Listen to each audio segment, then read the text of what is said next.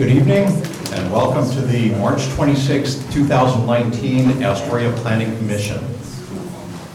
We have the roll call, please. Planner Ferber. Commissioner Price. Here. Commissioner Warren. Here. Commissioner Cameron-Lantic. Here. Commissioner Corcoran. Here. Commissioner Womack. Here. Chair Fitzpatrick.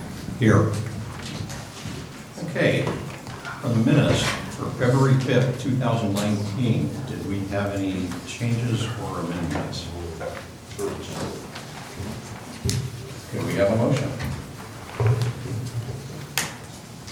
I move we approve the minutes of the February 5th, 2019 Planning Commission meeting.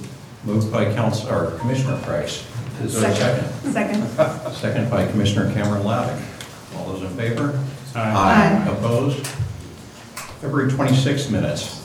Changes or amendments? Seeing none. I'll move to approve the minutes of the February 26, 2019 meeting. Moved by Commissioner Moore. Second. Seconded by Commissioner Womack. Okay, I should also point out that in attendance tonight we have. I'm sorry. Oh, sorry. We'll vote. You need a vote to adopt. So, all those in favor? Aye. Opposed? Seeing none. Motion carries. Thank you. In attendance tonight, we also have city staff, planner Nancy Ferber, special projects planner Rosemary Johnson, city manager Ruth Estes, acting as the interim community development director, and the city attorney Blair Henningsberg. Okay, the Astoria Planning Commission will handle several matters tonight with a public hearing. The order I'm going to follow for each public hearing is outlined in a handout called Procedures for Conduct of Public Hearings, available from staff. In each case, I will identify the subject, announce when the public hearing is open, and ask anyone interested to testify regarding the matter. If you wish to speak, please be sure to sign the hearing sign-in sheet located on the side table. You should address your remarks to whether or not the application in question meets the necessary criteria.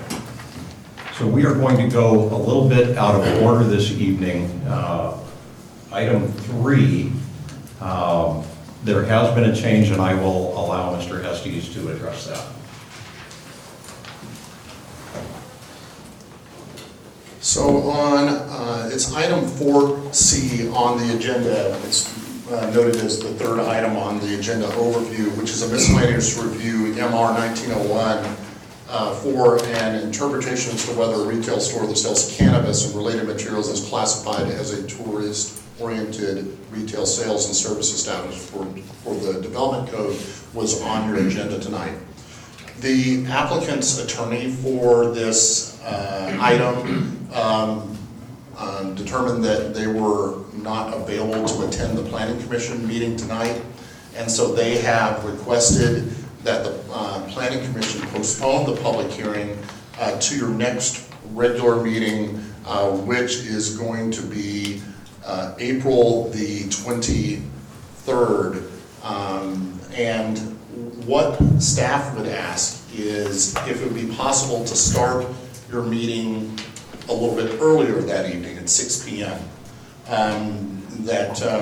We're anticipating a number of items on that agenda, and starting a half an hour earlier would give a little bit more room to be able to handle those items. So what is requested is that the Planning Commission postpone and continue the hearing to April 23rd at 6 p.m. I would also note that meeting will be held at the Judge Boynton building, in that budget committee meetings will be happening in this room that evening. So I would ask that be a motion and made to be able to forward that item to April 23rd. I would also note that the applicant in this case has extended the 120-day rule by a commensurate amount of days to be able to provide additional time for the city of Astoria to hear this item. Great, thank you, Mr. Estes. So we should have a vote then. We should have a motion and a second and then a vote on continuing this hearing until the April 26th 26th meeting. April 23rd, April 23rd meeting, sorry, at 6 PM at the Judge Boynton Building. at the Judge Boynton Building. And then, should we do that before or after we allow public comment? It would be my recommendation to make it cleaner, to be able to, while there are some individuals in the audience tonight, we have been able to let them know that this was coming forward, to be able to postpone and just continue the item in entirety to that next meeting. Okay. So would somebody like to make that motion? May I just ask a question, Mr. Estes? Will you remind us what else is on the agenda for that meeting? You're going to have a code amendment, which is going to be dealing with transient lodging, and also a set of code updates, which community development staff has been working on for the development code. Also, I am anticipating you may have a continuance of the Bridge Vista overlay item. We are understanding that there's going to be a request for that to be continued. And so Bridge Vista overlay would also be continued to that meeting. Thank you. Did you want to make that motion, or is Mr.? I'll go ahead. Go ahead. I'll move to continue the miscellaneous request MR 1901 by Jeremy Lumaki to the April 23rd, 2019 Planning Commission, starting at 6 PM at the Boynton Building. Do we have a second? Second. And I believe that was Commissioner Price. Indeed. Great. All those in favor? Aye. Opposed? Motion carries. So, Mr. Estes, would it be appropriate then to allow public comment on that tonight? I would recommend that we not, and what I would do is encourage, if there are individuals who are here tonight and they want to provide any written testimony between now and then, that can be done to be able to start getting any information into the record, and that information will be provided to the Planning Commission, and you're invited to come and testify at the next meeting as well. Okay, great. Thank you very much.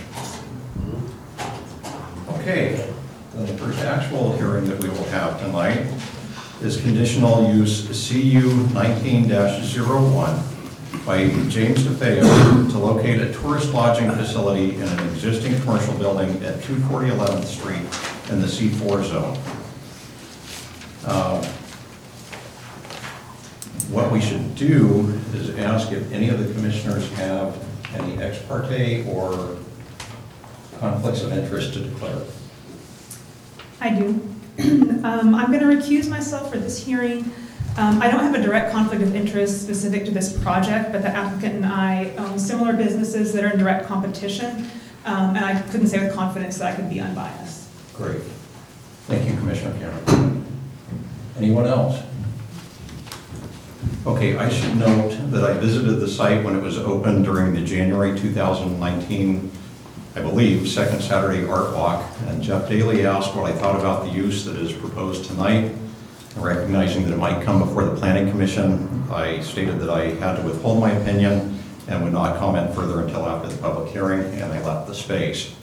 For further disclosure, I was in the space about 6 months ago when Mr. DeFeo, through Mr. Daly, offered me a display cabinet that was taking up space in the area in which they thought might work in a building that I own. Mr. Daly and I moved the cabinet with the help of 2 others. At that time, there was no discussion about the future use of the space, and I do not believe that the cabinet was offered to me to sway my opinion on the application that we have in front of us this evening. Therefore, I believe that I can be impartial in my decision regarding this application.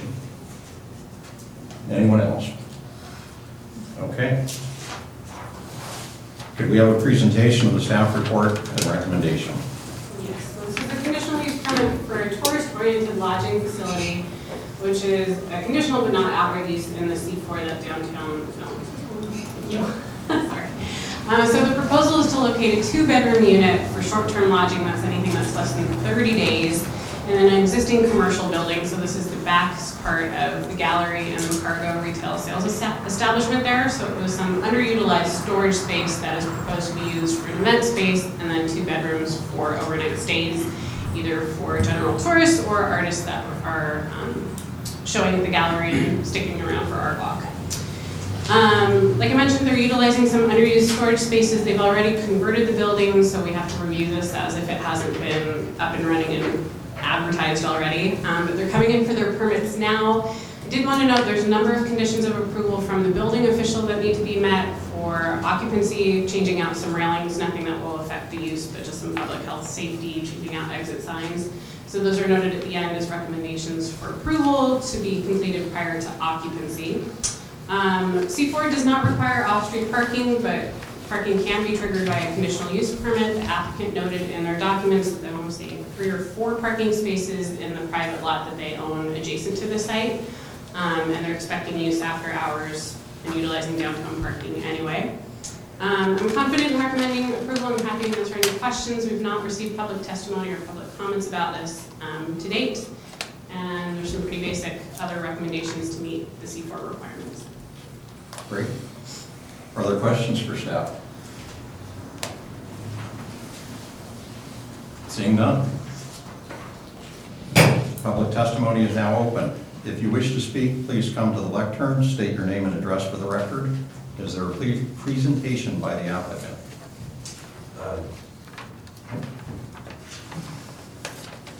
Do commissioners have questions of the applicant? Seeing none. Is there a presentation by persons in favor of the application?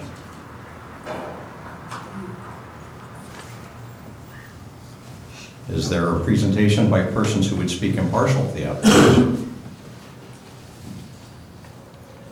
Is there a presentation by persons who would speak against the application? Is there rebuttal testimony from the applicant?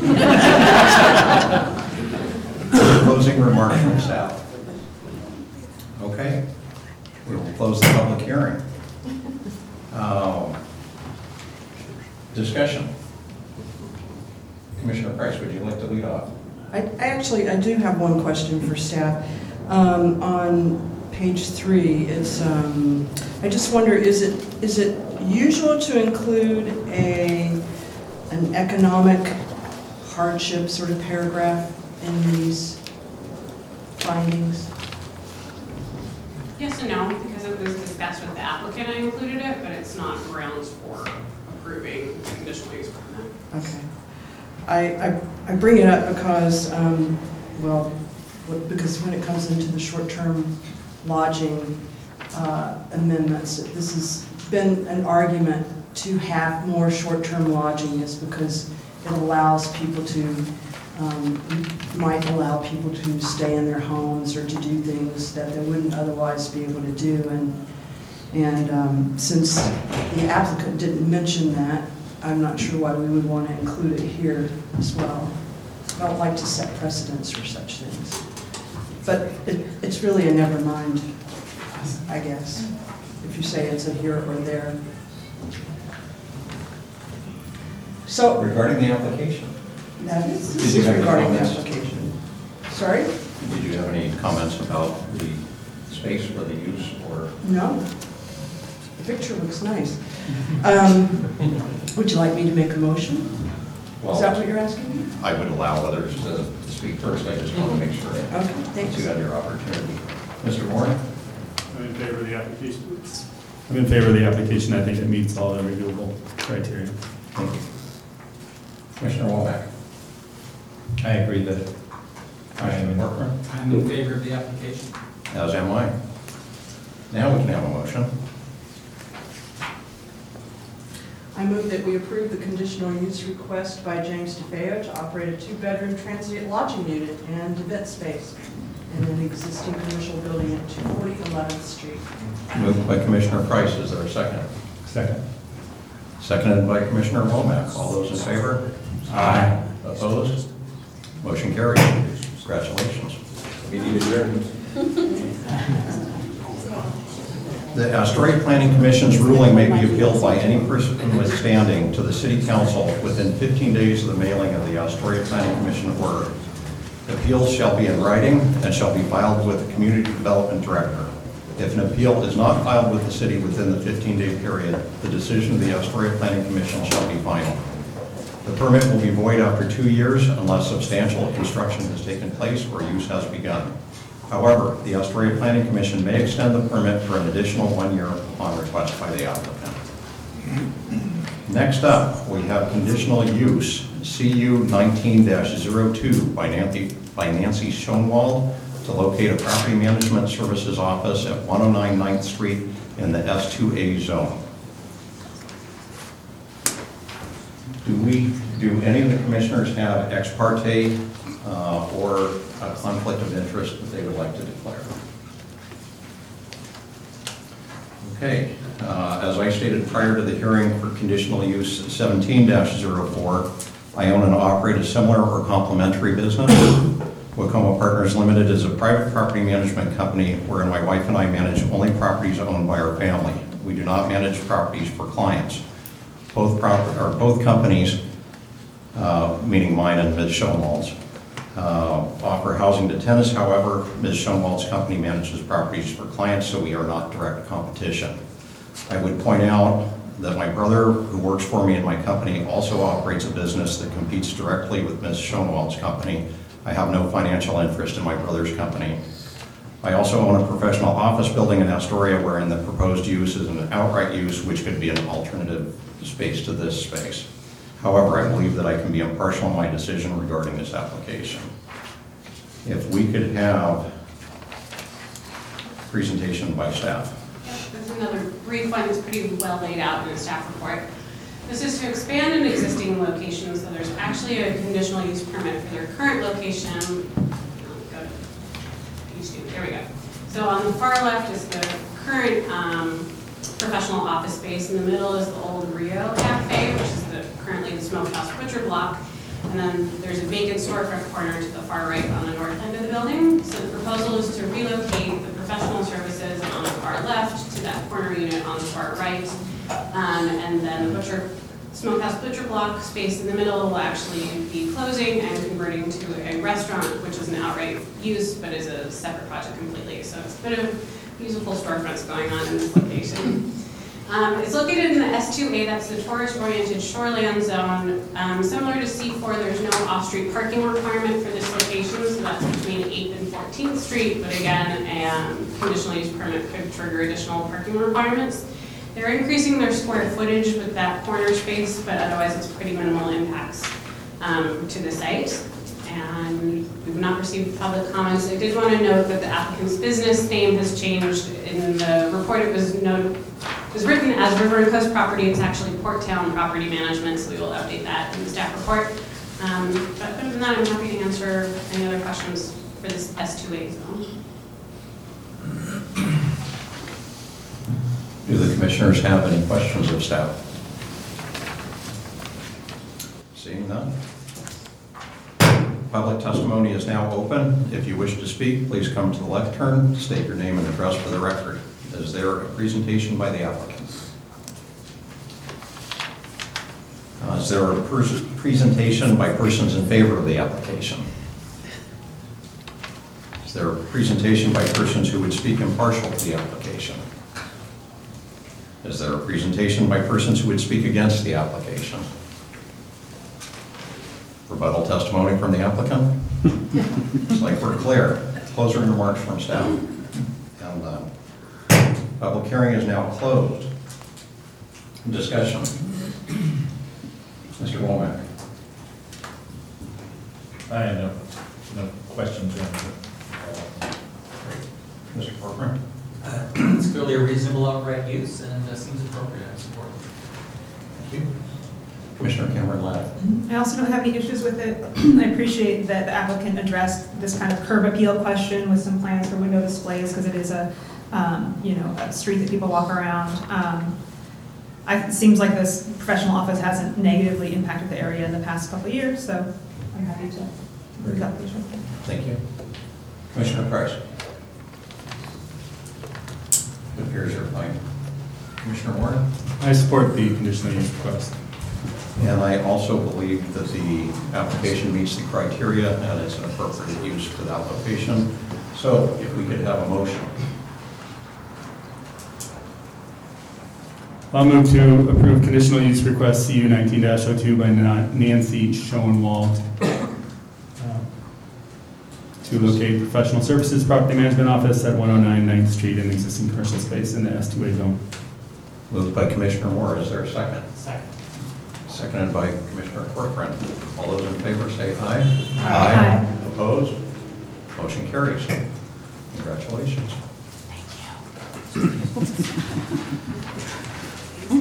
The Astoria Planning Commission's ruling may be appealed by any person withstanding to the City Council within 15 days of the mailing of the Astoria Planning Commission order. Appeals shall be in writing and shall be filed with the Community Development Director. If an appeal is not filed with the city within the 15-day period, the decision of the Astoria Planning Commission shall be final. The permit will be void after 2 years unless substantial construction has taken place or use has begun. However, the Astoria Planning Commission may extend the permit for an additional 1 year upon request by the applicant. Okay. Next up, we have the Riverfront Vision Plan areas, and I think that our City Manager and Acting Community Development Director has some comments to make about that as well. At this point, what I'm going to do is have Rosemary Johnson provide the staff report, but just as some brief introductory comments. This started as a code amendment process which staff was working on following some review of projects that went before the Design Review Committee and then ultimately appealed through City Council last year. There was some direction provided by Council at that point in time to make some amendments to the code to be able to provide some clarity. I would note that this was also, this project was the first large project to go through the development review process for the Bridge Vista overlay, and staff had noted some changes that would help with the review of applications in this area.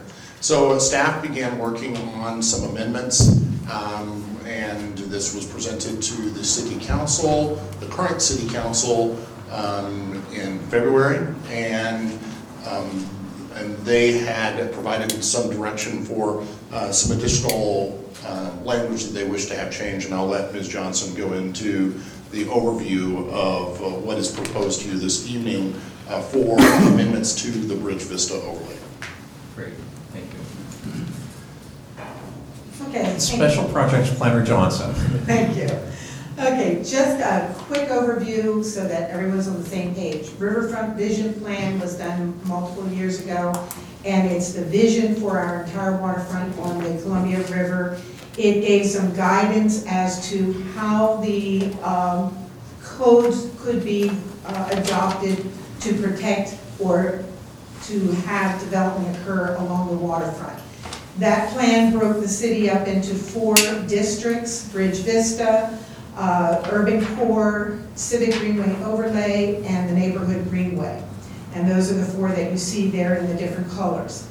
We implemented the vision plan for 3 of the areas: Bridge Vista, Civic Greenway, and Neighborhood Greenway. And as City Manager Estes said, Bridge Vista, this was recently the first large project to come through to be judged against the new codes. So we've not had major projects to test the code. During that process, it was found that there was some ambiguities and some sections that need better clarity. So staff prepared draft code amendments of not only the issues that were not clear in Bridge Vista, but I took a look at all of the waterfront overlay zones for the Riverfront Vision and tried to clean up language throughout all of the overlay zones. We took that to the City Council, and at the City Council meeting, after public input, the City Council suggested and directed staff to look at a maximum 28-foot height for the Bridge Vista area. So that's kind of where we got to today, and so now I'd like to go over just a few of the code amendments. They are in the packet. Bridge Vista basically goes from the area around Red Lion to 2nd Street. So it... Riverwalk. Could you define I'm that? updating myself, sorry, Riverwalk. Okay, thank you. Street. And so it's that area around the Pier 1 and the Maritime Memorial. And so what we were looking at was some of the issues were clarification on definitions, and then how to determine the height and the design review, how the design review would be applied to structures, especially in which structures it would be applied against. So there was confusion as to whether or not it would be judged against just adjacent properties or properties that were visible a block or two away. So there was a lot of confusion. Some of the things that we did then was clarify what area would be reviewed. And another issue was conflict between terms in the code itself. When the original Bridge Vista area was adopted, we had language in there that talked about conflicts within the code, a certain section would apply. The intent at that time was to make it so that heights and setbacks and uses of the overlay zone would take precedence over the base zones. And so it was saying that this one was the one to apply, not the base zone. There was confusion as to whether or not sections within the code were conflicting. So we cleaned that up. We also looked at standard lighting, standards in each of the zones to make sure that every zone references you to the overlay zone. There was a question about the balconies and how those would be applied to what's called the step back. In the Bridge Vista, after the first 28 feet, you could go 35 to 45 feet if you stepped those areas above 28 feet back 10 feet. And so we were clarifying that balconies and fixed awnings would not be allowed in that step back area. Leave it as open space. We also looked at reformatting the section about design review. One of the problems that we found was you have new construction, you have exterior alterations to existing building, and you have additions to existing buildings. And it was unclear as to which criteria applied to which of those scenarios. So we broke it out so that new construction criteria, exterior alteration criteria, additions criteria, so it's clear.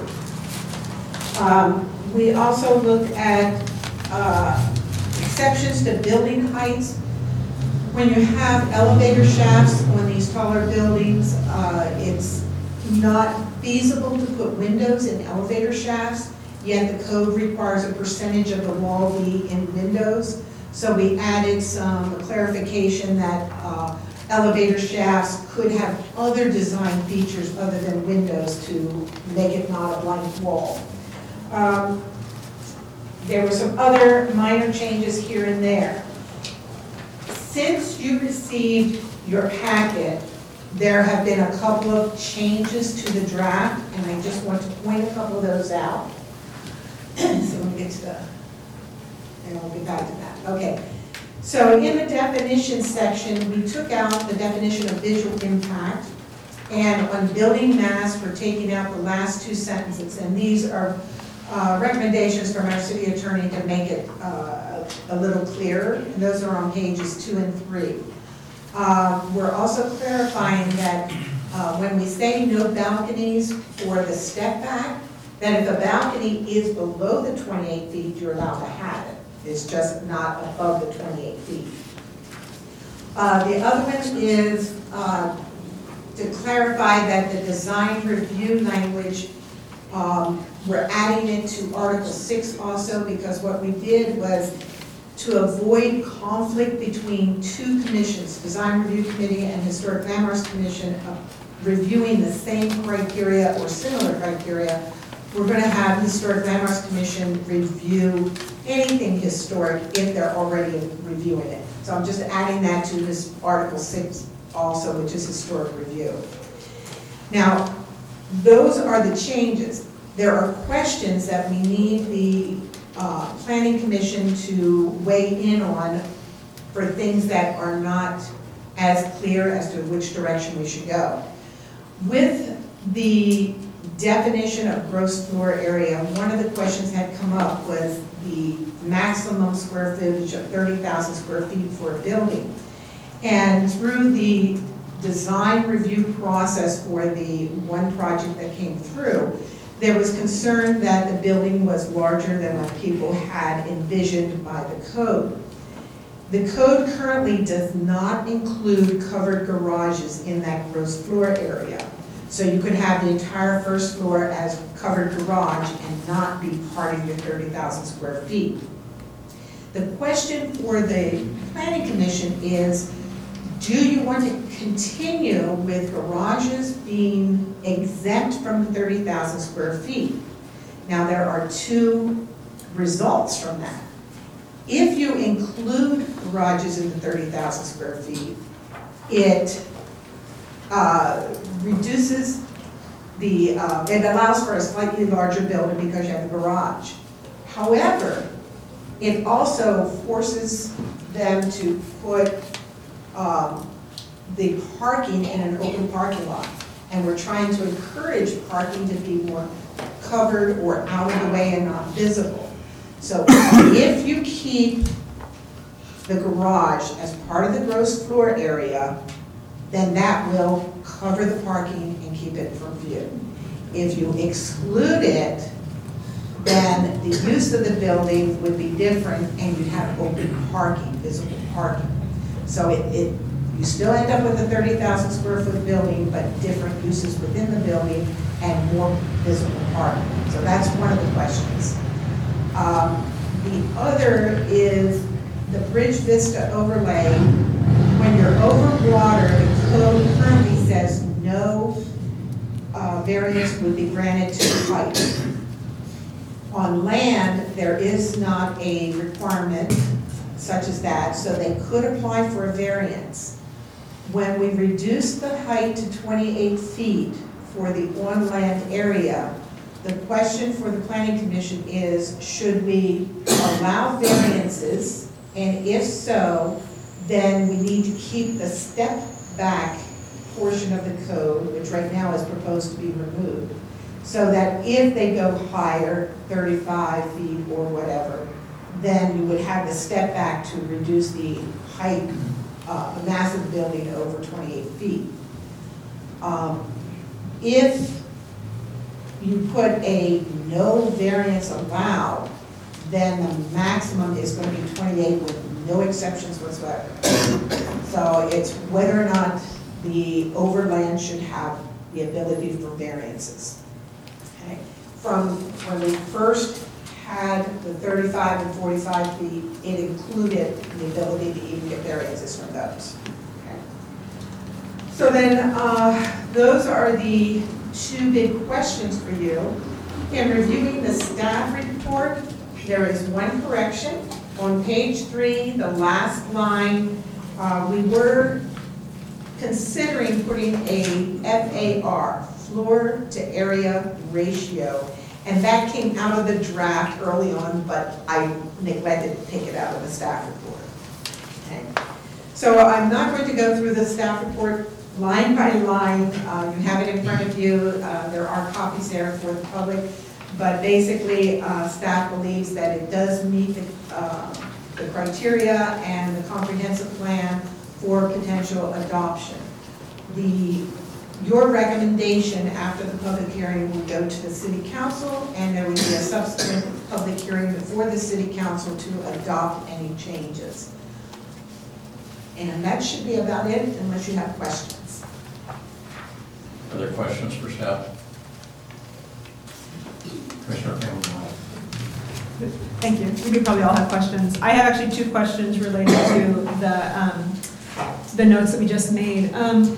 I'm curious why, you can say something about why we removed the definition of visual impact, because I was kind of, felt like that was useful.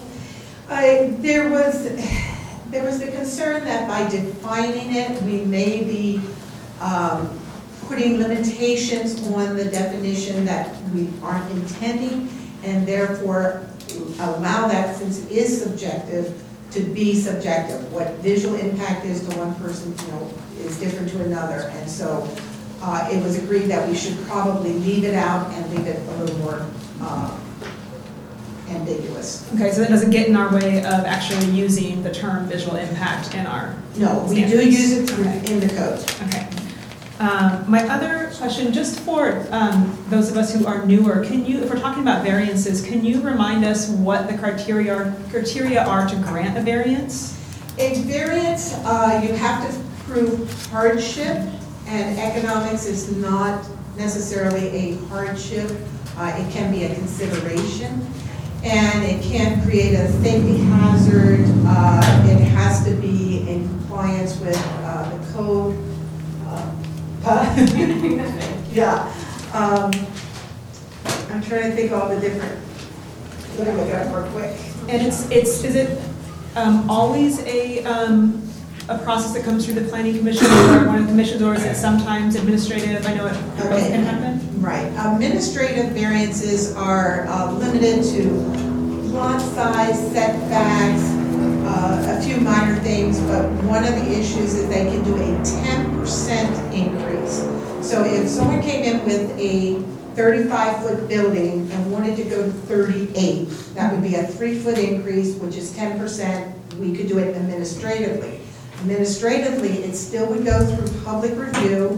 We would notice it in the paper. We would mail to adjacent property owners, do findings of fact, but the planner would make the decision, but only at 10%. Okay. The other criteria for a variance is unnecessary hardship. The development would be consistent and not substantially injurious to the neighborhood in which the property is located. It's necessary to make reasonable use of the property, and it's not in conflict with the comprehensive plan. So very basic. The hardship is usually the hardest one to meet. Mhm. And I know originally it was intended that the bridge vista would allow on-land variances. And they would be handled on a case-by-case basis with no precedents set. So just because you approve one doesn't mean that you would approve another. Each case is handled on its own merit. Thank you. Those are my initial questions. Other questions? Commissioner Price. Well, first of all, great work and by a really staff under great demand in a very short period of time, so thank you very much. One of my questions was just answered about the variance. I'm sorry, a truck was going by and also my ears are stopped up from that cold that's going around. Would all variances over land go through planning commission, or would there be some that would be administratively approved? Anything over 10% Over 10%. would go to the planning commission. 10% of the height, 10% 10% of a numerical thing, issue. So if you're increasing the building height by 10%, then staff could do that through a public process. If it's over 10% height, it would come to you. Staff can do setbacks, 10% of signage, lot coverage, things like that. So it's very limited what is administrative variances. But I would say any height difference, unless you're looking at, in this case, 3 feet, is going to come to the planning commission. Right. As for your other questions, my concern remains, and we talked about this before, and I know the council talked about it as well, according to the minutes, is the 30,000 square foot area on a 28-foot building. I'm all in favor of the 28-foot height. I was delighted to see the council suggest that. But I'm concerned about creating really long buildings that do sort of the opposite of what the height reduction was intended to do. And is there any progress towards figuring that out? Are we going to keep the 30,000 square feet? What can we do about that? Okay, at this time, what staff is recommending is to keep the 30,000 square feet.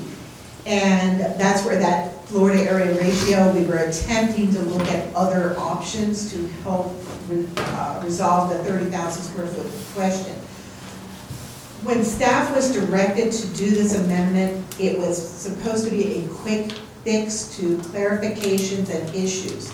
Some of these bigger questions and bigger issues, such as looking at that 30,000 square feet, may need to be in subsequent amendments rather than trying to tackle it in this initial quick fix amendment.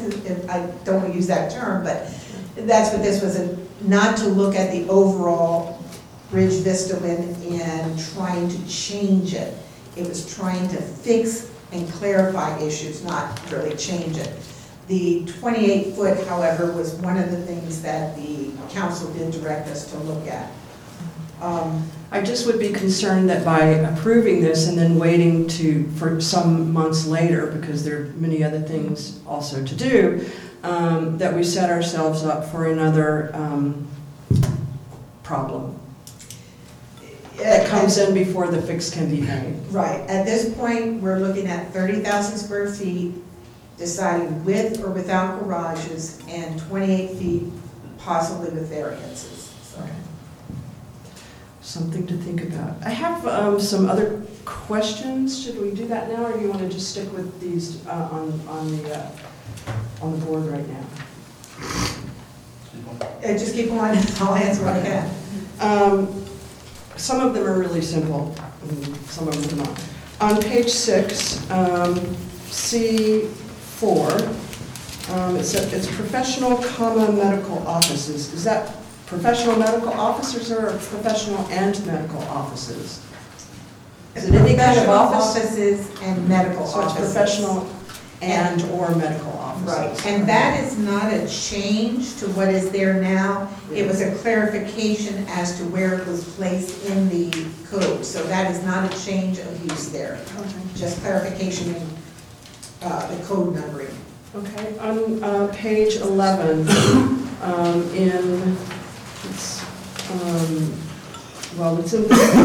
the last 3 paragraphs, and maybe the next one as well on page 12. Adjacent is in quotes. The second time it is used in each paragraph, and I just wonder why. Because when the Historic Landmarks Commission looks at new construction, they have to review properties that are technically adjacent to the historic structure. So if it's a block away, the Historic Landmarks Commission does not review it. And so I wanted to make it very clear there that we are talking about adjacent when historic is reviewing it. So that's why the emphasis.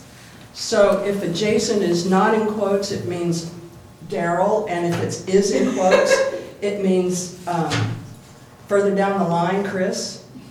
Well, when I was trying to Or make the it, opposite? yeah, I was trying to emphasize the fact that if the proposed development is not adjacent by the historic code to the historic property, then adjacency could mean something a little further away for design review committee. So it's a difference between the Historic Landmarks Commission and design review committee. If that's not clear there, we could work on some better language to make it clearer. Yeah, maybe. Yeah, I can wordsmith that a little bit better. Page 20, and it goes into 21 as well a little bit. Talking about buildings should be designed so they do not stand out prominently. I get what you're saying there, but then the first thing that came into my mind was the Cannery Pier Hotel, which stands out prominently for a number of reasons, not just the fact that it's over water. So I don't know if there's a better way of putting that, except that on page 21, maybe it gets close. It's sort of it's repeated in 3B on page 21, but then 3F gets a little more specific, talking about contemporary materials, forms, or colors, on building facades are discouraged. So I don't know if that's something that needs a little more clarification.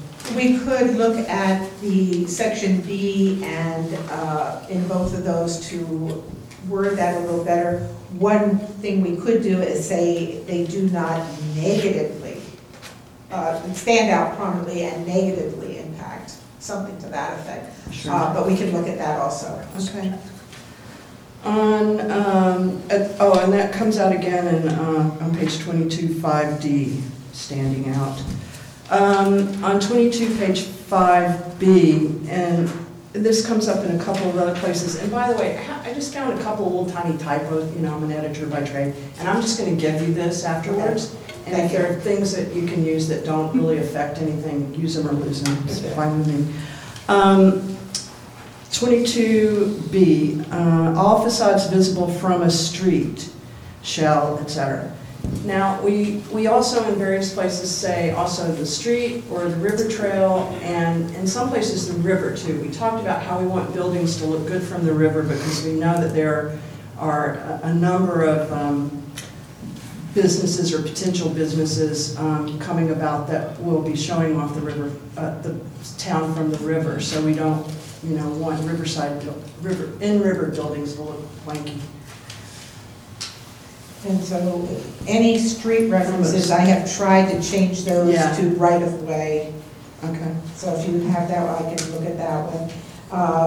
But we do say river trail, and there are a couple places where we reference windows and some of the facades from the river, but not all of the features are we requiring on the river side.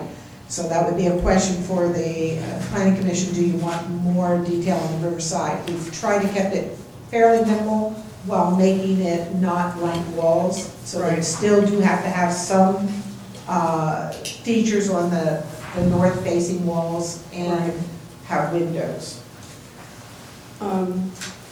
Page 25, number 4, talks about covering, what I think earlier, just mark this first. Talks about covering everything except communication services equipment. Right. And so what I thought about then was, and it's unlikely, I don't know what could happen. Things are getting smaller, I hope. But I thought about the communication services equipment that's on top of the Astor building, which is quite large. Right. So theoretically, one could have some very large communication services equipment. Right. And what we've tried to do here is to make the elevator shafts or those mechanical equipment rooftops, since they're exempt from the height, we did not want to draw attention to them with signage and other attachments to the exterior. However, when you're starting to talk about communications facilities, those are ideal places because it gets it to the top of your buildings and prevents the need for towers, cell towers. So while they do add a lot to the outside of the elevator shafts, it's preferable to doing a new tower. And so, it's... But it is something that you look at when they come to you. You look at it and you see whether it is something that's going to be a story and a half tall or something more modest. Right, they're limited to the height, to just applying it to the elevator shaft. The communications portion of it isn't exempt from the height, just the elevator shaft, and so they could apply these to the exterior of the elevator shaft. I understand, thank you. And then just before that, on the signs, I think we talked about this maybe even after the meeting or something. Signs not installed on portions of structures exempt from building height, such as elevator shafts and or rooftop equipment enclosures. And I noted that there is one of the hotels in town that does, have its, have signage on its, I think it's an elevator shaft.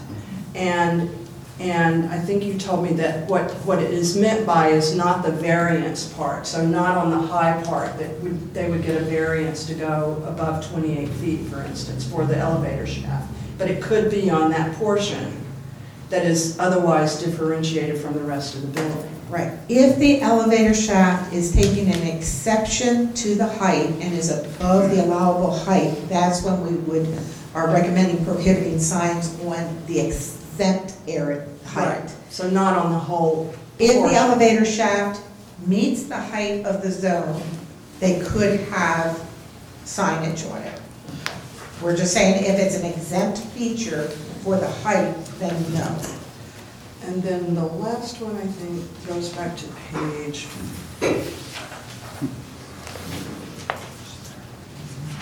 find it, sorry.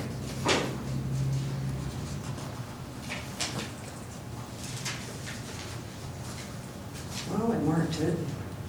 You remember what it was about, so I can... Oh, page 5, number 5. And this happens throughout the development code. I mentioned this at one point on city council. There are a lot of places in the development code where the only gender that's ever done anything is a man, a he. And here we have an opportunity, and I think every opportunity that we have to fix that, we should take. And so it's easy enough to say that the member or their spouse, brother, sister. I think we should start doing that. I find it offensive. The code, what we do is in the initial code, there is a gender section that says all references to one. I know, and is for all. Yes. Because then you get into his, her, It just, whatever. we could, you know, there's an acceptable standard for that now, and it's they or their. And I really would like to see us do that. It's 2018, and I know there's, you know, well, okay. You see my problem. Anyway, I really think it's time to start doing that. And thank you anyway, so, and I'll give you this after. Okay. And then for the commission, if we, any discussion or decision on those questions, if we can wait till after you hear the public testimony. Sure. To tell me which direction to go. Any other questions? One thing I didn't really mention much, we're also putting in a covered outdoor storage area. And that was a recommendation by one of the citizens. It's the way we require a lot of the outdoor garbage areas or utility areas to be done, but we're getting it a little more uniform through the code display, requiring a man door so that they don't have to have the gates open the whole time. A person door. Thank you. A bay door. But also the door. But also requiring a cover over it so that if anyone can look down into it, you're not looking down into trash receptacles or utilities. So this was an addition that will make it, clarify it throughout the entire city. Commissioner Cameron. Sorry, I realized I did have one more question. I was at first focusing just what was on the board. On page 8, in the amendments chunk, it's in section C. It's the section C1 here. It makes a statement that building and structure can be used interchangeably, and then in like the next number, it uses them in contrast. I just want to make sure that I know what's going on and that. Yeah. Okay, the definitions that we're trying to like disentangle these, yeah. Right, it may be used interchangeably, but there are times when a building is different from a structure, specifically when we're talking about historic. Okay, And so that's what under the definition section, we have defined historic structure versus historic building versus historic object. And in this case, a lot of times it says historic with a quotation for building or structure. So the difference is important when it's something historic, but if we're Correct. just talking about. Otherwise, we could be referring to a building or a structure, interchangeably. Okay. Okay. Thank you. Any other questions for staff? Okay. So, Mr. Estes, I'm going to look to you for advice. Do we open a hearing on this now? Okay. So, we will open the public hearing. If you'd like to speak, please come forward. State your name and address for the record. And we don't have to go in order on this.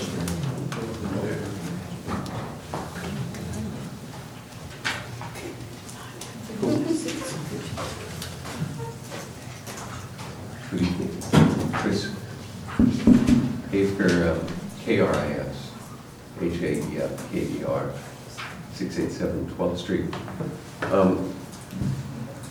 I had a couple of questions, and would there be a variance granted if parking was included on the main floor? Would someone be able to build over the 28 feet? And does 28 feet allow for parking in 2 stories? The 28 feet would be the envelope of the building, no matter what is inside the building. Yeah. Putting parking on the ground floor, that's one of the questions, because then that reduces the usable space within the building. But it is also preferred at Cape sometimes because you want not open parking areas. Right. Does that answer your question? It does, and I'd like to see that if people have parking on the main floor, that they're allowed to at least get 2 stories. I'd like to see an incentivization of getting parking out from in front of buildings and opening up more green space. And there might be some other building sort of options where if the person wants to have a narrower building and have more public space and green space, maybe that would grant them a little more height. Yeah, Sheriff Fitzpatrick, if I may also provide a little more information. Mr. Hafer, typically we say a 28-foot tall building is a 2-story building. Is generally what we would say. Of course, the design of the building would be up to the architect in terms of how big they made their floor plates. But I mean, typically when we say 28, that's 2 stories. Yeah, I got you on that. A lot of the parking areas aren't necessarily 10 feet tall. No. And so I'd like to just, I know that we're discussing the height options, and I think getting cars from parking lots and under buildings is a good one. And I think the second point to that is that with global warming and rising sea levels, it might be smart to have that lower level a little more open, so that we're kind of thinking about the future with our construction along the river. Thank you. Thank you, Mr. Hafer.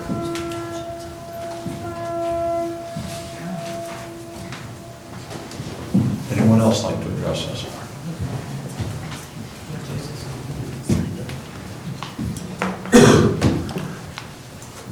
Good evening, members of the Planning Commission. I'm Phil Grillo. My business address is 1300 Southwest 5th Avenue in Portland. I'm a land use attorney, and I'm here on behalf of Astoria Warehouse Inc. that owns one of the large sites in the overlay district. As I think you know, there's a letter in the record opposing the proposed changes, at least to the extent the height changes. And I want to talk about that and the 30,000-foot limitation as well here tonight a little bit. Let me begin with just a couple of points. One is we would like to make the request here this evening that the hearing be continued for at least 7 days. As I think you know, the staff report I think is dated the 19th, but we didn't receive it. I don't think it was publicly available until I think Thursday evening. And so we haven't had very much time. I haven't had very much time to look at it in detail or consult with my client, in any detail as well. I have some food for thought for you here tonight, but I want a chance to be able to do that more thoroughly and submit written materials and then hopefully engage in some dialogue. My background is in planning and in land use generally, so we certainly want to be collaborative as we can with you. So the other thing I just wanted to point out is for most of you may be familiar with the site generally, but I thought I'd just throw out some basic numbers for you. You may also know that the site is currently for sale. The for sale sign is on the site now. Basically, the site is 12 acres. About 5 of that is land, about 7 is essentially over water. I think what we've got there now is about 124,000 square feet of building. It's obviously mostly warehousing, the cannery aspect of it. There is a small amount of, in essence, accessory office, but it was all essentially a single-use type of an operation. And it's, I think, in 5 buildings. One of those buildings that I was in this afternoon, and thank you very much for the good weather here today, I think, has an interior clear area of 30 feet. So the building height, depending on how you measure that, is obviously would be over the 28-foot height limitation.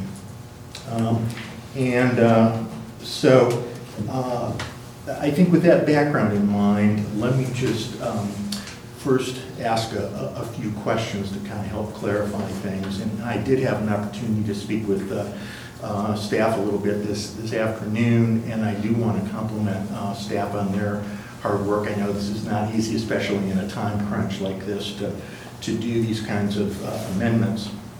And I also really want to compliment you and really the public for their engagement on this. I understand how sensitive it is to be needing to protect the waterfront. I do a lot of waterfront work in my practice. I've been a member of the Working Waterfront Coalition and helped found that in Portland.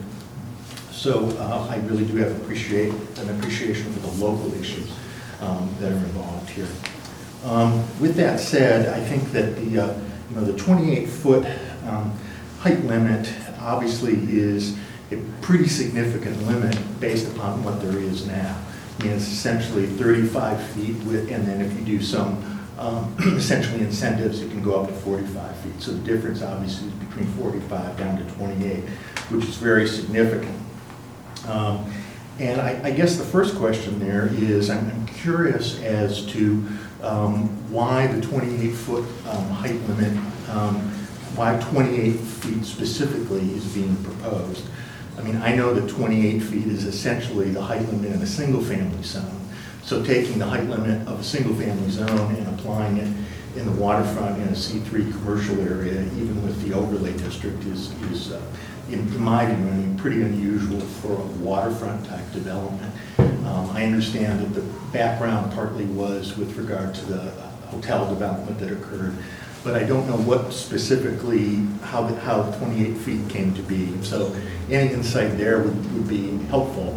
And I don't necessarily need an answer on that tonight, but I would like to know more about that. So I don't know if there's anything that can be shed on light now, but I don't mean to engage everybody in a discussion here. Specifically, it was a number that was proposed by Councilor Rocca to the City Council. Okay, all right.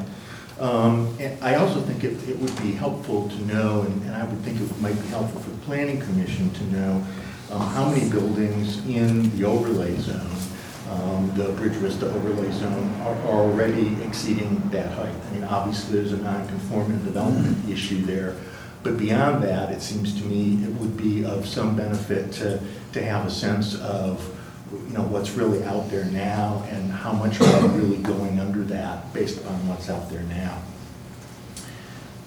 The third question I have has to do with the 30,000 square foot building limitation. And let's see if I can draw that to your attention. Let's see. I'm looking at the table that staff prepared. I think it's an unnumbered page after page 20. It's the second of 3 unnumbered pages in the table, and the code reference is 14.113 sub D, building size. I think the comment there is clarify that 30,000 square foot max is for all buildings of a single development, referred to definition of gross floor area. I want to take you to page 15 of the annotated code updates. And that's where 14.113D is. And I believe, if I'm reading this correctly, that size limitation says the gross floor area of on-land commercial uses in the Bridge Vista overlay zone shall be a maximum of 30,000 square feet. And then the addition, all of single development. So I think I have two questions there. One, as I read that, it seems to me that the limitation only applies to commercial uses. And then I guess the question is, what's a commercial use? Is a commercial use what I learned in planning school, which is essentially, retail, office, something that's not residential, something that's not industrial? I think it would be helpful to know what this applies to, particularly since the C3 zone and the overlay zone are mixed-use zones. So we need to know what particular uses are subject to the 30,000 square foot maximum. I'm kind of assuming that they're the more traditional commercial uses. Is that generally the answer that, from an intent standpoint?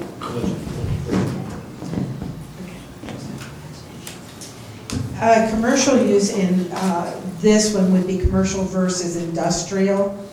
And in a lot of the cases, I missed that one, but we were looking at just taking out the commercial. The other issue is building codes considers 1 and 2 family as residential. Anything above a 2 family is commercial development. For us, the commercial use would be non-industrial, non-residential. Well, I guess other than wow, I would say that that raises then another issue, which is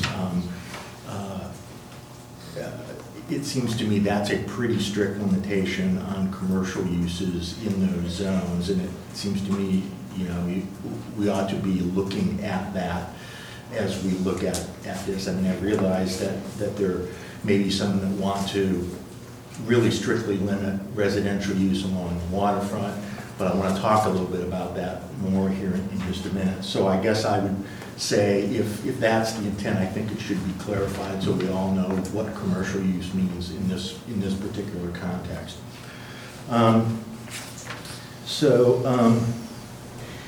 The other thing I guess I'd point out, just kind of in passing on this 30,000 foot building limitation site, and maybe not so much on passing, but with our site, the Astoria Warehouse Inc. site, if you take a raw number like that, 30,000 square feet, and you have a very large site like we do, it's really a very aggressive way to regulate those kinds of uses on a large site. So for instance, you could have a relatively small site that is 60,000 square feet, and a 30,000 square foot limitation, it's significant, but it may not break the bank. With our situation, we have about 5 acres on the land, which is about 217,000 square feet.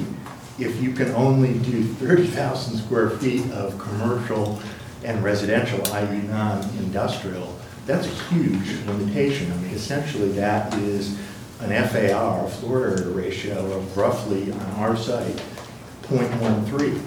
I mean, usually you're going to want to have the site, just in general, you're going to have sites that are, 60 to 80% coverage on a site. And the rest essentially would be, open space or landscaping. Here, it's totally flipped. You're talking about something less than 0.2 FAR, which it seems to me is particularly unreasonable in a large site like this.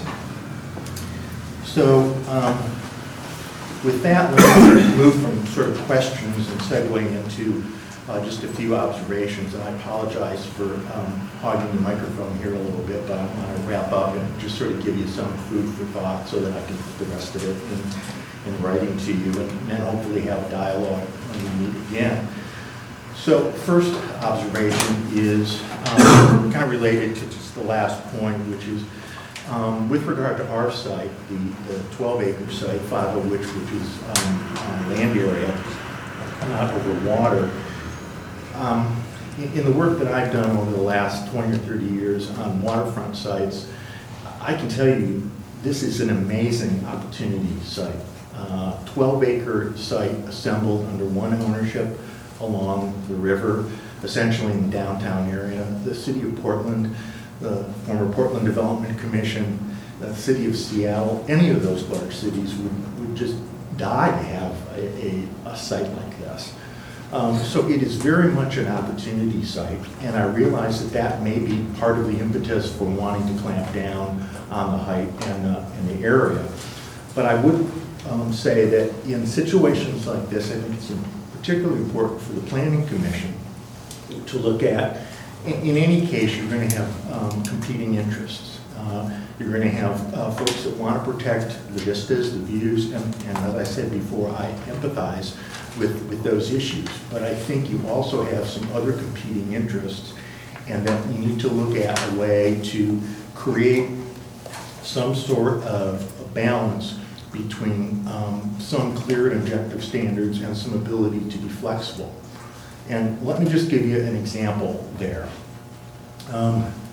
One of the things when I look at that site, as both a planner and as somebody who's worked along the waterfront, is the notion of what if somebody came in and wanted to do something that was essentially like Pike Street Market in Seattle?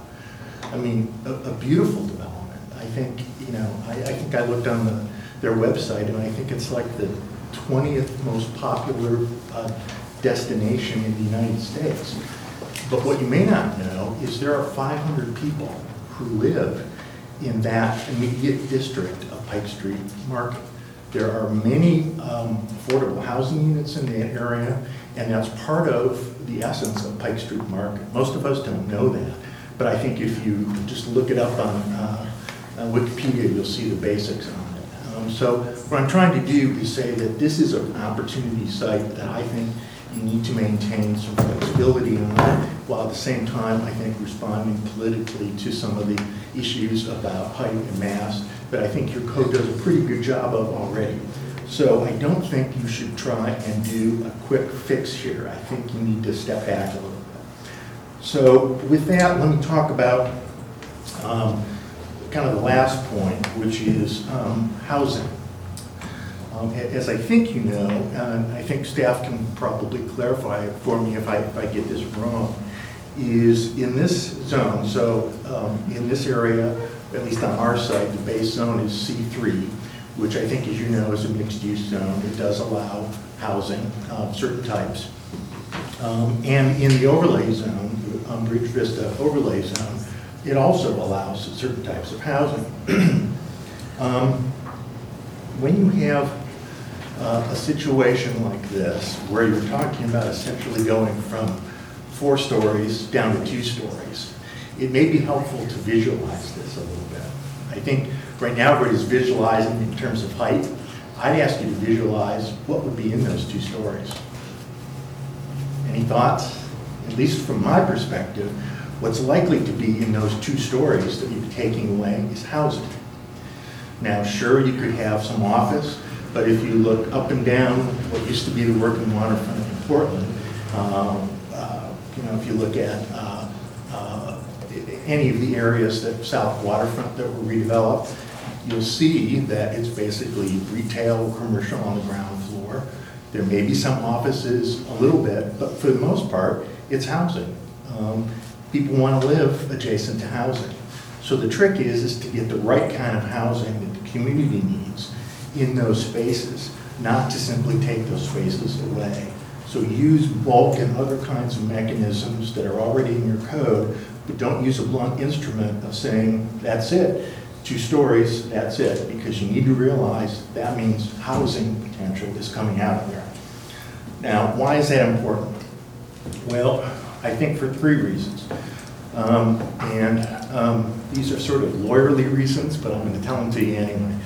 The first one is anytime you're dealing with putting limitations on housing, you have to consider Measure 49, and essentially, as you probably know, that's you either have to pay for the loss in value of that housing, or you have to waive those regulations that put a limitation on that kind of housing. Now, it's not quite that simple, and I'm sure city attorney and staff will advise you there, but Measure 49 is an issue in this case. Secondly, when you're dealing with housing, or what we call needed housing in Oregon under ORS 197, you're dealing with, you have to have a path to have no discretionary standards to approve housing. I talked with staff a little bit about this today, and at least so far, I haven't been able to find that in the either the commercial underlying base zone, C3, or the overlay zone, the Bridge Vista overlay zone, that there's a clear pathway to develop housing with only using clear and objective standards. I mean, the design standards are very discretionary, and that's just not going to cut it under state law if someone tries to do housing and you subject them to that kind of review. Last but certainly not least is statewide goal 10, which is the housing goal. And it requires, among other things, an adequate supply of all types of needed housing. I think you're aware of not only your own comprehensive plan regulations in that regard, but I've looked at the latest version of the Placer County Housing Study.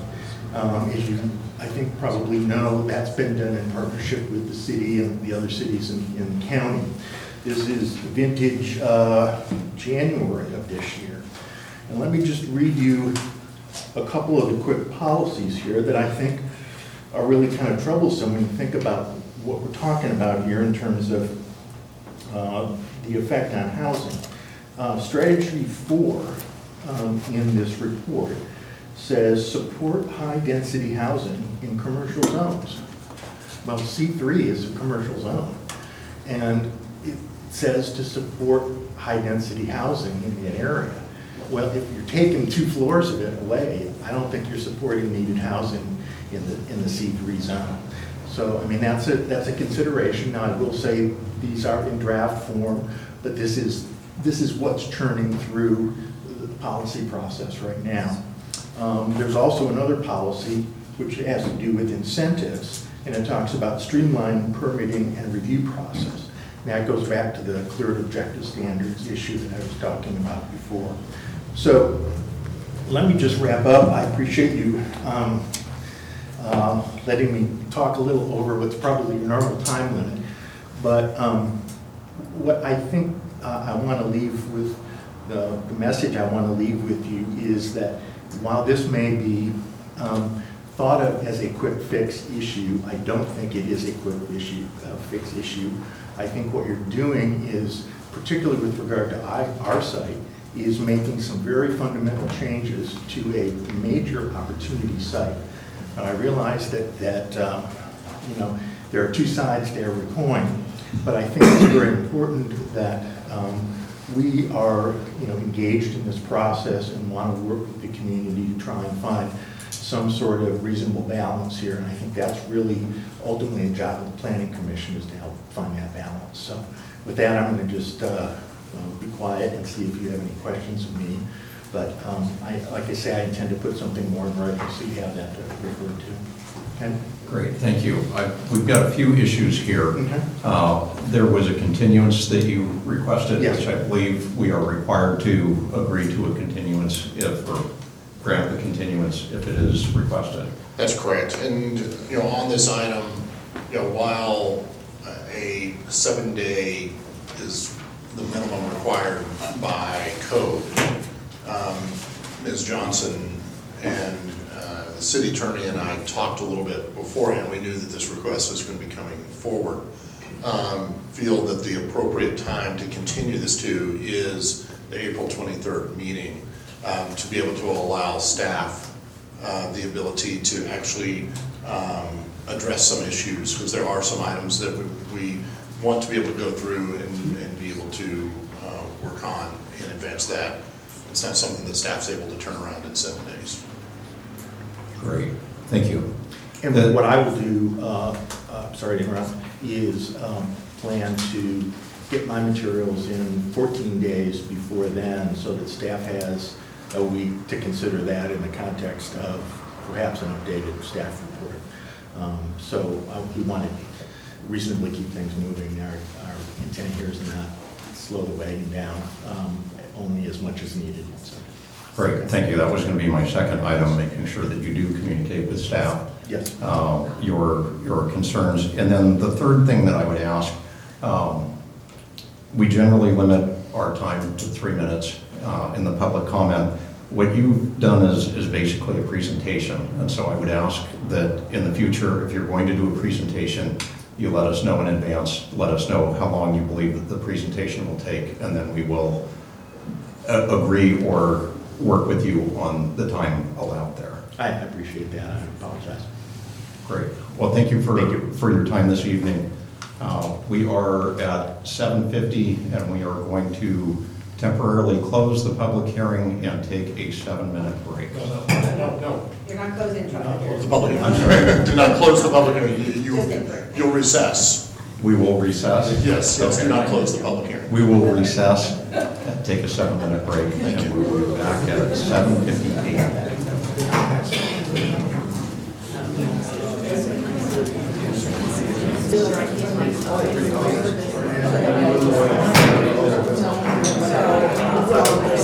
Okay, welcome back. We are reconvening at 7:57 p.m.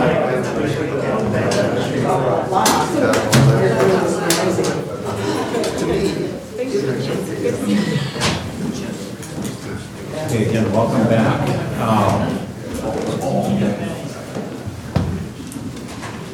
As indicated in my previous comments, we set something of a precedent in allowing longer than the standard time for speaking, which is traditionally 3 minutes on an item like this.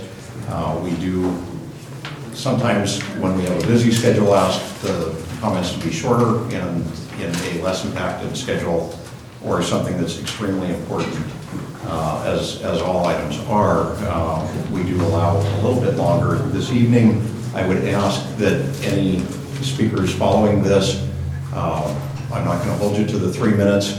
I would ask that you consider the time of the rest of the people in the room.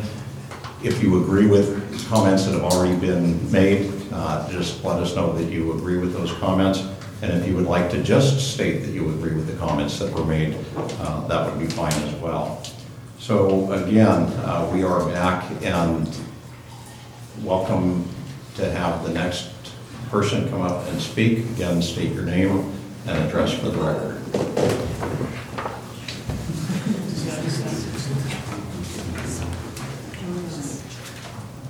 Good evening.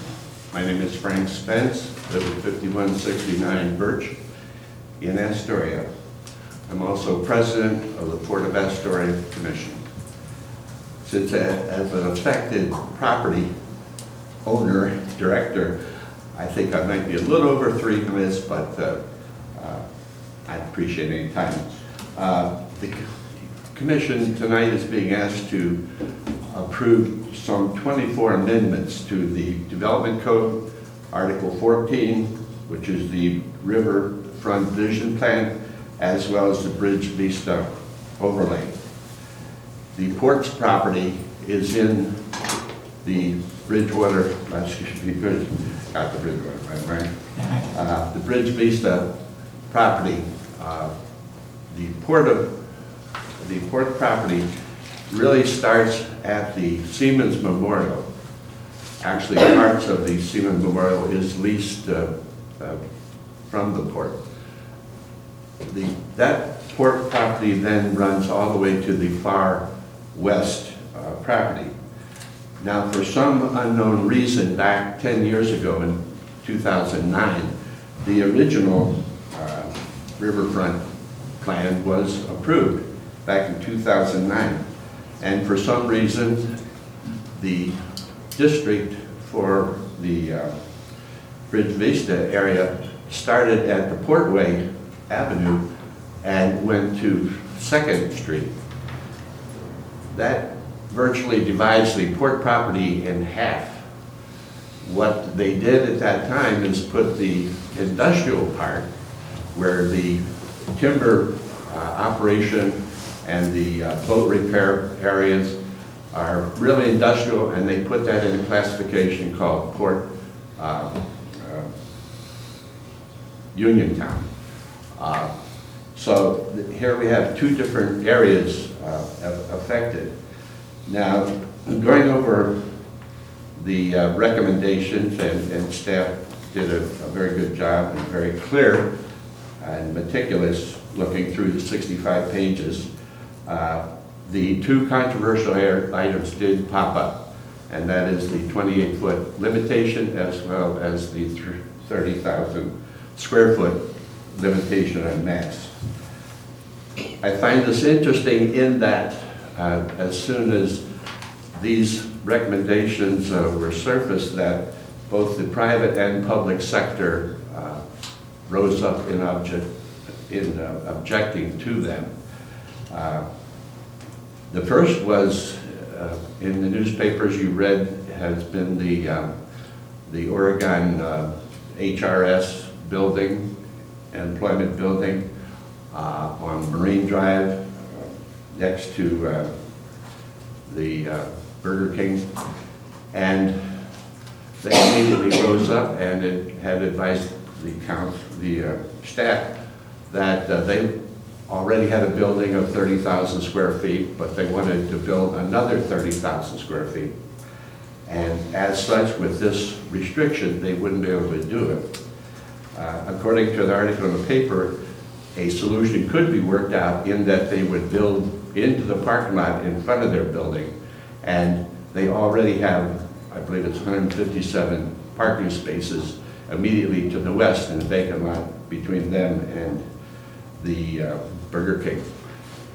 If this still is in place and this appears to be an amenable solution to their needs, then certainly some ability to have a variance for a situation like this. They have said that if they can't expand, they will leave the city and build a new building in Warrington. The second one in the private sector popped up was Steve Thick on Fishhawk, and he advised council. These items have come before council in their workshop, so they are aware of them and have been discussed with them. He will, I understand, speak after me on, as a private sector in his fishery, he would be negatively affected. The Astoria warehouse, they just spoke also from the private sector. And it represents what the caution, I guess, I want to give is that you're dealing with property rights, land rights, that you don't want it to make a form of down zoning.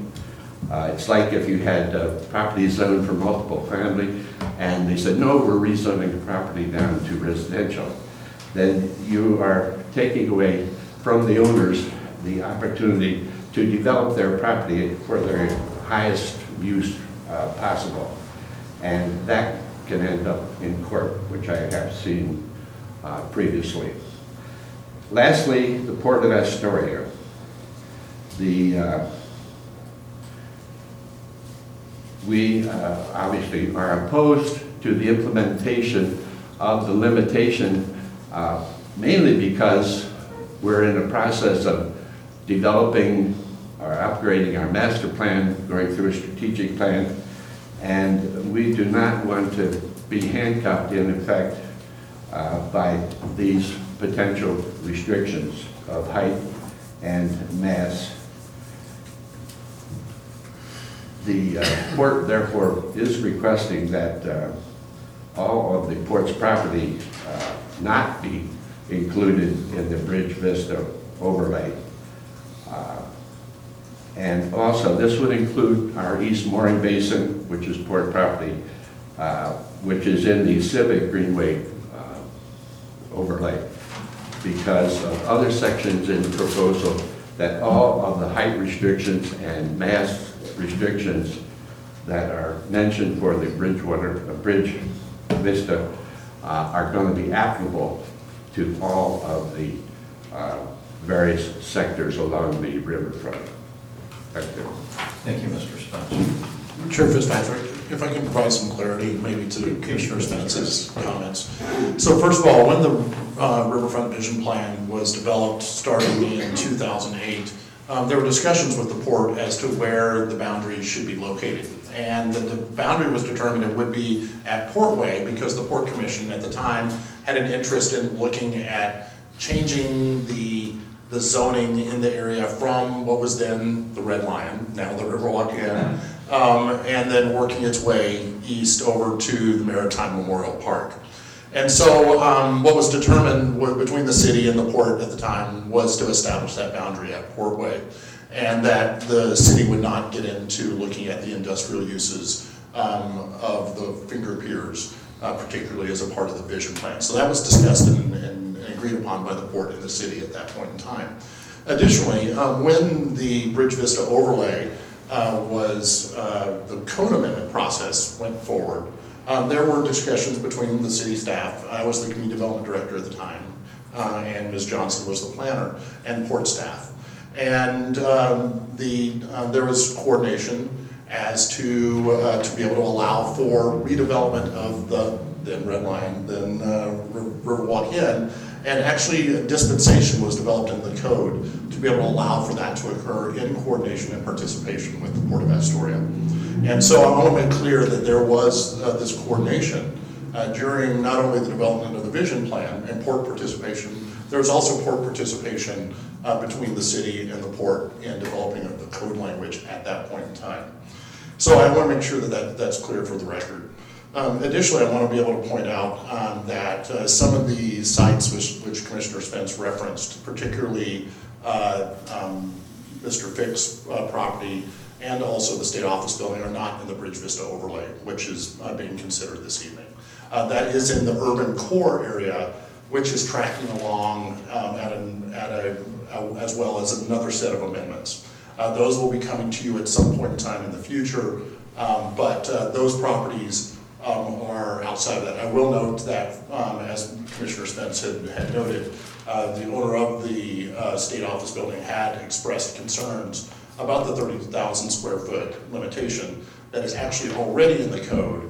What is being discussed here tonight is some modification to be able to clarify how that 30,000 square foot provision is implemented within the Bridge Vista overlay.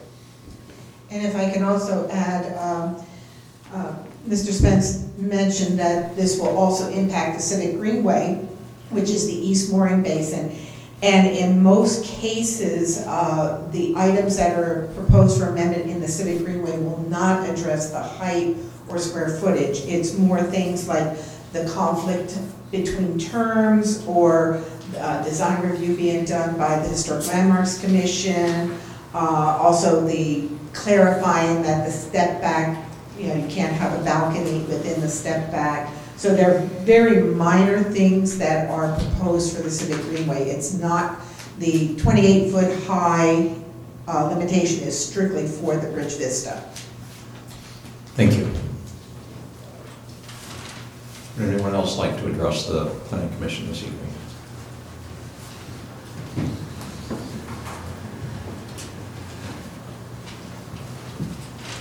Mike Sensenbach, 110 Kensington. Thanks, Brett, for clarifying the 30,000 square foot, because I thought that was already part of the Bridge Vista overlay, so I was sort of confused as to why that was coming up this evening. But I wanted to talk to you primarily about the 28-foot height restriction. I was at the City Council meeting when Councilor Rocca, proposed, I believe he actually proposed 24 feet initially, and then council discussed 24 feet, and then somewhere it changed to 28 feet. I don't remember how exactly it changed from 24 to 28 feet, but I think that might be a more significant change than perhaps was realized at the time. And so my background is property claims. I've handled property claims for a large insurance company for the last 15 years. So I work with these codes a lot, and one of the things that's particularly striking about going from a 24 to a 28-foot height limitation is that you could essentially be giving a third story. The way that gable roofs are measured in height in our city code is that they are measured by the average of the height of the slope. So if, say you have a 2-story building with a 20-foot eave on it, the ridge line is then going to be, could be up to 36 foot high with an average height of 28. So that could be an unintended consequence of adding in these extra 4 feet, because you can have the ridge line then pop up to 36 feet, pop in a few shed dormers. I mean, that's the same way that the Fairfield Inn project, their height, their ridge line height, it exceeds 45 feet because they took advantage of the average height of the gable roof. So that was my primary concern. I mean, I'm all in favor of this, as proposed as a starting point for some of these amendments, but I would actually prefer to see us at the 24-foot height as originally proposed by Councilor Rocca and discussed at the City Council meeting. So, Thank you, Mr. Simpson. Questions? Okay, thanks. Anyone else?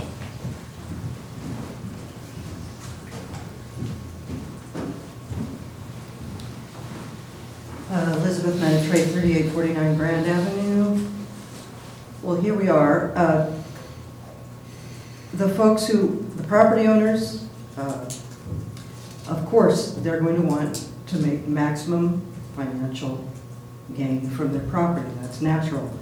I feel like I represent at least 400 people who signed the petition, but I feel like I represent the majority of this city that wants those heights way down.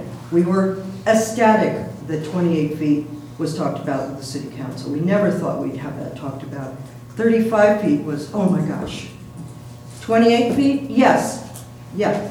When Roger said that, he said, we're nibbling around at this, but this is what most of the public wants. So you have there is the problem about the 30,000 square feet, working with the 28-foot height limit.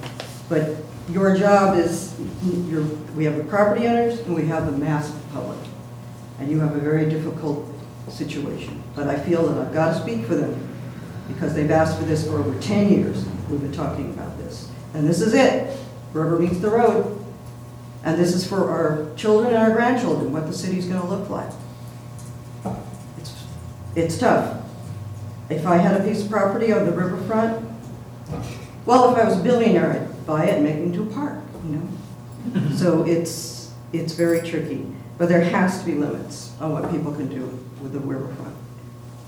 Because it's beyond, someone may own it or have a lease on it. But ultimately, it's about this city and what we want for the future of the city. So I'm speaking for a lot of people. Thank you. Thank you, Ms. Menetrate. Would anybody else like to address the Planning Commission this evening?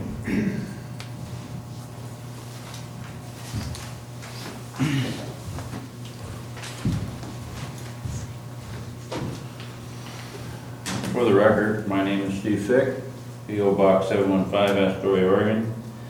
I think you all know me. First of all, Mr. Steve Allen had asked me, he couldn't be here tonight. He supports the waterfront plan as it was adopted 10 years ago. It's a well-balanced plan. Mr. Allen, he has offices, he has manufacturing, restaurants along the waterfront, and it all mixes well from his perspective. So he'd like to see that.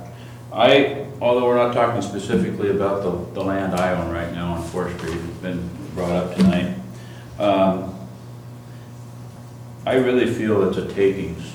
It is a takings if you take away anything other than what I had an understanding of what I was buying about 30 years ago. And I'm willing to talk about compensation for lowering my height restrictions. I may never want to, I've said it before, I may never want to build at 45 feet. It isn't all about money. It's about flexibility. I think some people that haven't been a small business owner don't understand how complex and how challenging it is. When I came back from college, this place was a mess. And I chose to come back here and start a business and take one block and try to do something with it. And when you're continually being fought, it's so expensive to work over water like I have to. I have to have husband. I may need 6 residential rentals some time, just simply to maintain the property. You don't want the thing falling in the water. And there comes a point when property owners can't pay for it, and they can't sell it, and you limit the uses. You've got to have a little faith in capitalism, little bit. You know, I've been on that water for 44 years, since I was 18 years old. It's affected my life probably more than anybody in this room. And so when people come in here, well, we speak for the people, you know, it's just like the gentleman talks about the warehouse down there. That got me through college, and that was Bumblebee. The city wants to change it so bad, buy the damn thing. Then you can mow it down, do whatever you want to do with it. You know, those are options. But to ask people to always just lose your value because somebody else doesn't like it, I just fundamentally don't think that's necessarily right when you're being responsible stewards of the properties. And I think I worked on that for years, you know. It's just, you go too far with some of this stuff, and you gotta be careful what you wish for. You know, I've said it before, I don't see us having a problem. I'd love to take you all down there. I walk it every day. Walked it again today. It's 7,256 steps from my office and the dog down around back. And look at how much area it's never gonna be developed. It just simply is gonna stay open. And we're gonna have those rear quarters. And that's what we looked at 10 years ago. We looked at things to be sure that we protected those areas. It's important to all of us. So to start putting in these black and white rules, I think it's not right. And you are, in my opinion, it's a takings of my property if you change anything as it is. So thank you. Thank you, Mr. Fick. Anybody else like to address us this evening? Okay, seeing none. I'm looking for guidance from staff. I will just address a couple of the comments that have been made if you'd like me to. Please. One of the things that came up was the housing issue. And I just want to let you know, one of the options we are looking at, the urban core area that we are in the process of drafting right now, includes a section that allows additional height if housing is constructed for medium income housing. And so that is one of the exceptions that could be possibly added to the Bridge Vista area if the Planning Commission so desired. We do have language in the urban core draft that we could look at for housing. We already talked a little bit about the port. We deliberately omitted the industrial area because we did not want to put the design review on the Pier 2 and Pier 3. It was just to take in the more pedestrian-oriented area around the Riverwalk Inn and the Maritime Memorial. The other thing is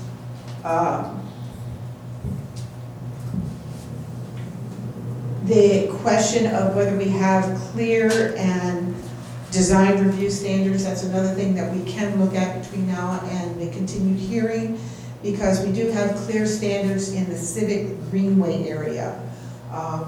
And what the gentleman was referring to was there is two processes you can go through. One of them is design your building, if it's residential, which includes multifamily, and take it through the design review committee. The clear standards have specifics, and if you meet all of those specifics, not subjective, then it can be a review by the planner and not in public review. And we have done that in the civic greenway area, and we can look at whether or not those codes we can adapt to the Bridge Vista area and address that direct process for residential type development. And to clarify, that is not something which the city of Astoria has discretion over as to whether to provide. That's something that is mandated by state statute. But it's something that we are trying to get into the code, and we already have it in Civic Greenway. We just had not put it in Bridge Vista yet, so we can look at adding that now. And those are just a couple of the comments I'd like to make. And then we do need some direction on the comments that were done and some of the other questions so that I can clean the code up potentially for the next meeting. Okay. Thank you, Ms. Johnson and Mr. Estes. Okay, so at this point, I will close. No, We're continuing until the April 23rd meeting is what we're looking at. What I would ask is that perhaps the commission discuss amongst yourselves some of these issues that Ms. Johnson had raised and some of the testimony that's received this evening, and be able to provide staff with any feedback that you may have as to any changes you'd like to see at the next meeting. You know, getting some feedback tonight will help us be able to prepare for the next meeting. If there's questions that you need more information on, we can be researching that. If there's consensus on changes or consensus on some of these questions, we'll then be able to formalize that up better at the next meeting. And then once that discussion is finalized, Chair Fitzpatrick, I would just ask that you would then continue the hearing to the date specific. Okay, so even though we will have a continuance, we will discuss this evening, and then we don't do a vote on the continuance, it's just automatic. I mean, you would need a motion and a second to continue it, and a motion, second, and a vote to continue it to the next meeting. We will, okay. Yes, but I would ask that you actually have the dialogue first before you call for a motion to continue. Okay. That dialogue is just to give us some direction on what you want in this next round of the draft. Okay, great. Thank you. With that, do we have anybody that would like to lead off with their comments? Mr. Moore. With regard to the questions that are on the screen currently, I'm ambivalent on the garage issue. I think if we don't include them, it may, yeah, I don't have a strong opinion. I would say I would lean on not including it in the square footage. For the heights, while I understand there is current popular opinion on the 28-foot limit, and council, at least one councilor has recommended it, I am not finding support in the comprehensive plan. I'm going to pause for a moment.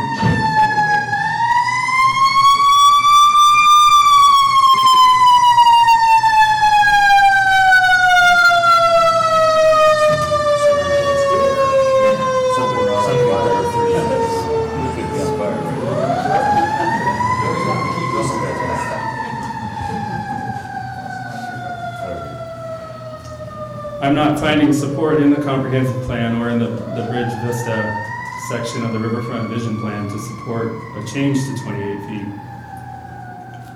In comprehensive plan section 68, number 1E, it is the only part of the Riverfront Vision overlay area policies that even talks about height. And it says use alternative development forms, for example, cluster development, narrower, taller profiles, setbacks, stepbacks, and gaps in building frontages to preserve views.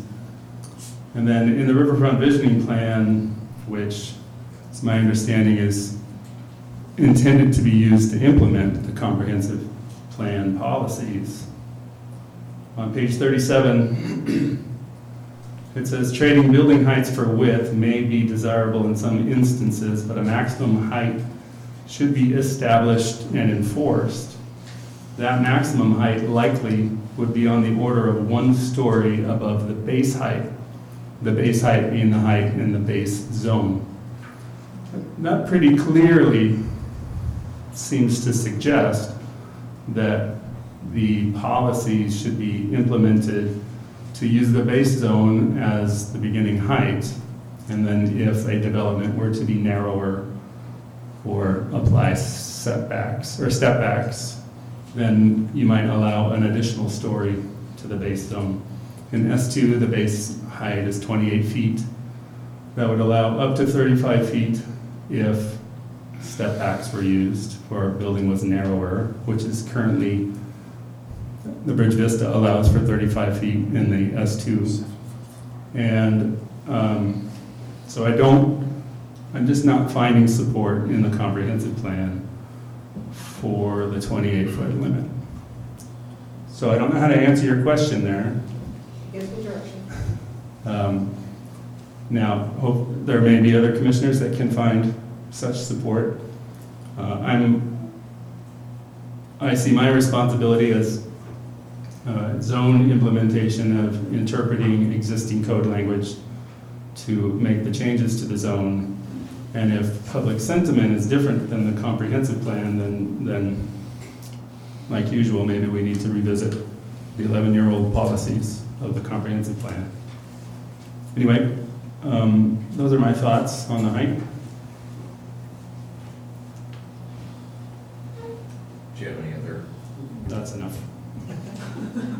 Thank you, Commissioner Moore. Would anybody else want to?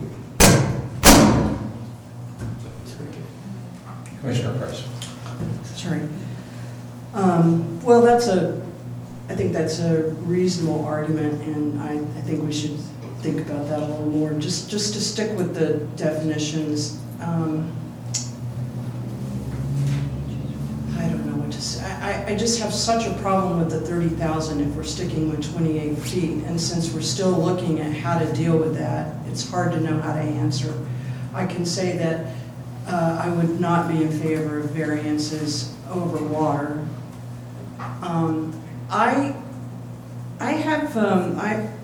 I understand, and I have empathy for the property owners who are talking about their visions for their property in the future, and that some of the things that we're talking about are very frustrating to them and high-handed. And frankly, I feel the same way about the threats of lawsuits and the mandates from the state and otherwise that prevent the city of Astoria from creating and crafting a vision of itself that differs from Portland or Seattle or other places. A place that wants to retain the basically village feel that it's had since perhaps the 70s or 80s. I mean, it's been decades. So that's frustrating to me too. I think we probably feel the same way, but for very different reasons, perhaps even totally opposite reasons. I want to think more, and I'm glad that we have this continuance now, although the 23rd looks like a mess, but at least a very late meeting, if not a mess. But I really want to think, I'm glad to have the opportunity to think about this more. I know that there are local property owners or local people who, just over a cup of coffee or something, you thought about, well, if I had this piece of property, I would do this. And it, in fact, would be maybe over 28 feet and certainly over 30,000 square feet, but would be fabulous, could be really a wonderful experience for Astoria. But unfortunately, as far as I can tell, we don't have the ability to write into our code the fact that, well, what we want is this, but not that. It basically has to be numbers. And so we don't have that ability as far as I can tell. So those are my thoughts for tonight, and I thank you very much. Thank you, Commissioner Price. Interesting comments. Commissioner Cameron Latta. For my part, I also think I share some of the ambivalences about the garage question. I think I lean towards the side of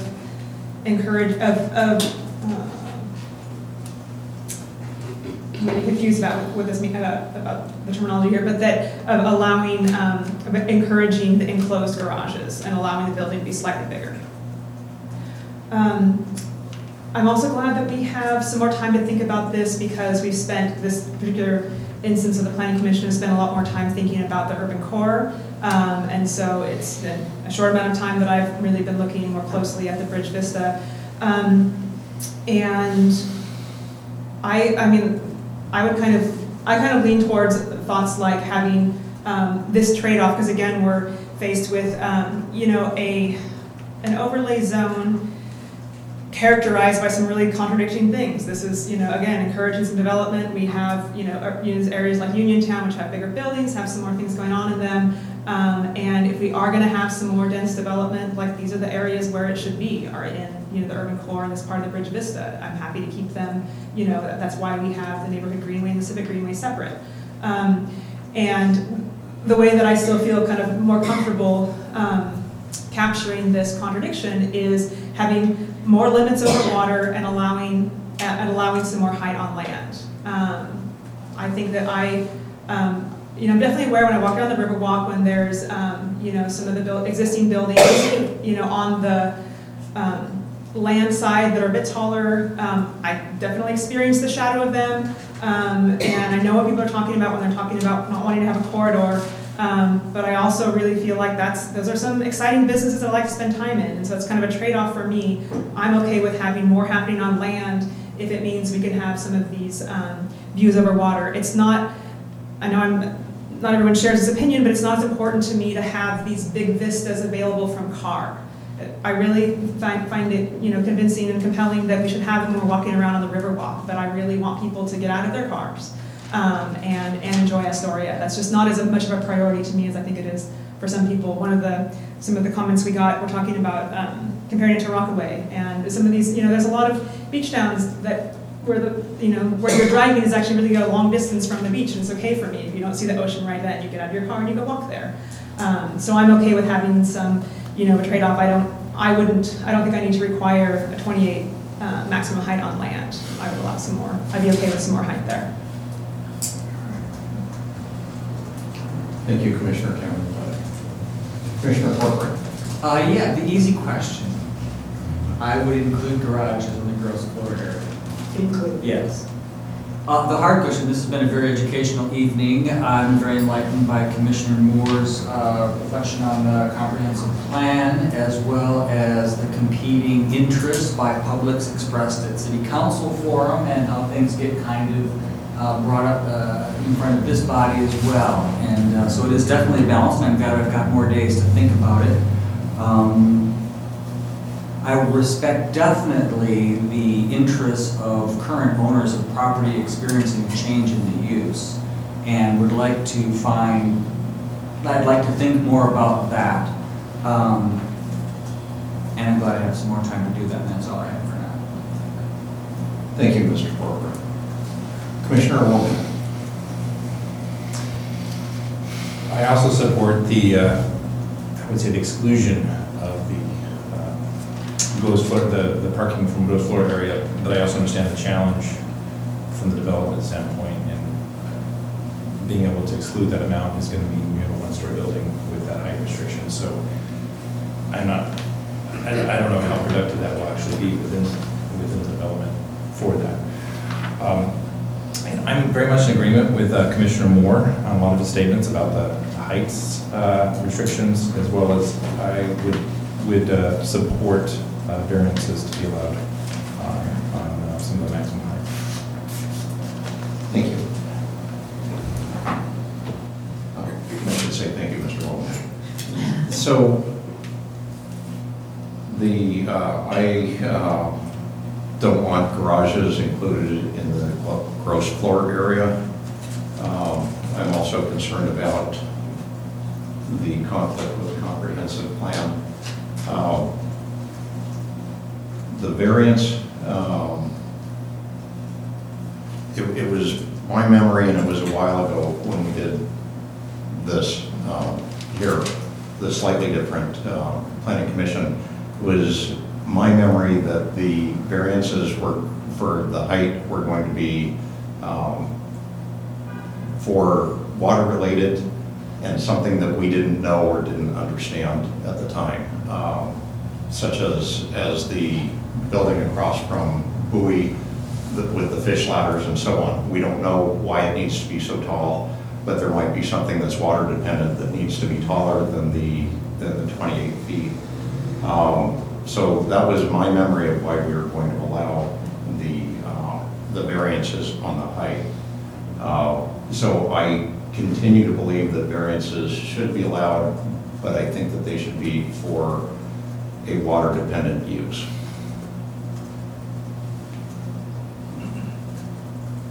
Can I ask, are you saying for overwater or land or both? Both.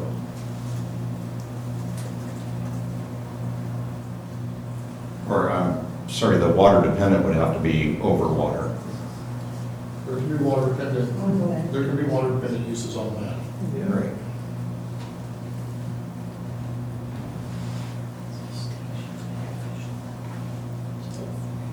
And I would also echo the sentiments about concern of the taking from the property owner's rights. However, and I would ask either the city manager or city attorney to clarify this. When I was concerned about a taking about 5 years ago when we were working on the Civic Greenway, I was told that our decision shouldn't be based on concerns of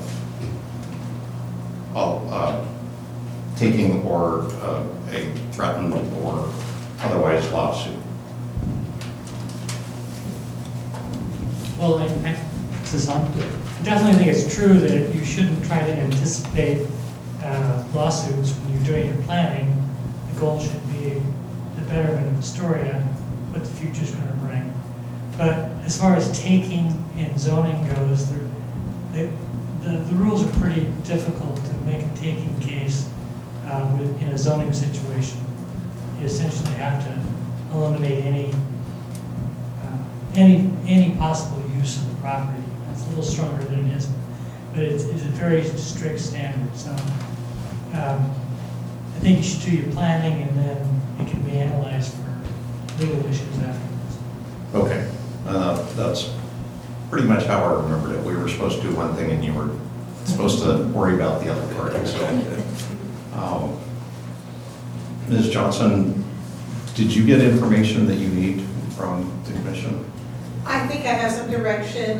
We'll come back with some changes and some suggestions and see if we've picked up the gist of what we've heard tonight from the public and from your directions. So I think I have a somewhat idea where to go. Okay, do you have any other questions for us this evening? Mr. Chairman, Ms. Johnson did ask us one question that I don't think we talked about, which is that on the step backs for above 15 feet. Now, if we do stick to the 28-foot maximum height, with or without some sorts of variances, then in any case, I would say I would not need a step back for 15 feet to 28 feet. I mean, those are basically like the two-story buildings or so that we have throughout town, and they do not have step backs, and they look very nice to me. Yeah, and that's kind of what I was getting from it, that if we allow a variance, then above 28, there would be a step back. Thank you, Commissioner Price. Thank you. So at this point, I believe we should have a motion and second for a continuance, Right. a vote, Right, so. and then we would move to the next item. Right, so what would be appropriate is for a motion to continue the public hearing on this item to the April 23rd, 2019 meeting, which will begin at 6 p.m. at the Judge Boyd building. Can I make that motion? Yes, say so moved. I would make that motion exactly worded as the city manager presented, and I would ask for a second. And I'll second. Seconded by Commissioner Moore. All those in favor say aye. Aye. Opposed? Motion carries.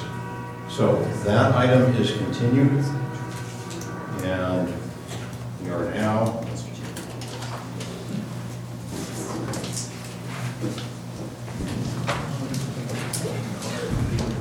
sorry.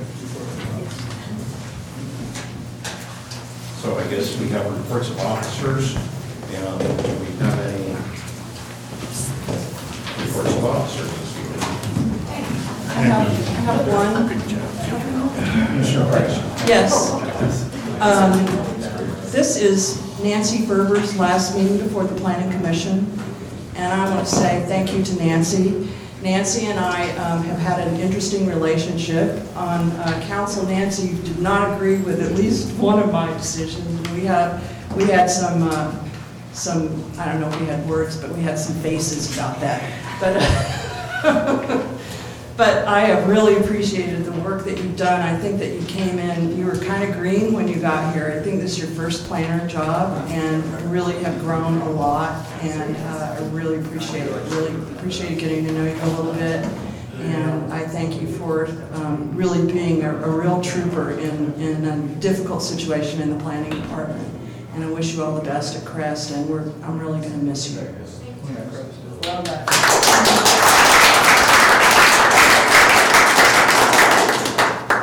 Thank you, Commissioner Price. Commissioner Moore. I won't miss her, she's gonna be working in my building. Thank you for your work. I have nothing other to report, nothing else. Thank you. Commissioner Walker. I have no report. I have no report. Commissioner Campbell. I was also going to thank Nancy for her service, and we're sad to see her go, but I'm excited for new things for you. Yeah, you've been here as long as I've been here. Thank you. I would like to thank Vice President Moore for chairing in my absence last month. I would also like to thank Ms. Ferber for her contributions. I remember thanking Ms. Johnson about 5 years ago for her efforts. Maybe it was more recently than that. Yeah, I thought I was. So we appreciate you here as well. But I will add that all of these code amendments have been a joint effort. Nancy's been a big part of helping us develop these two.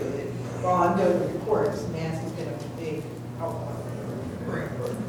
Thank you. Staff updates. I don't think we'll be having our first ABC meeting, that was on the 2nd. Sounds like we're just going to bump everything to the 23rd, but a friendly reminder, that's the Traffic Safety Advisory Committee night also.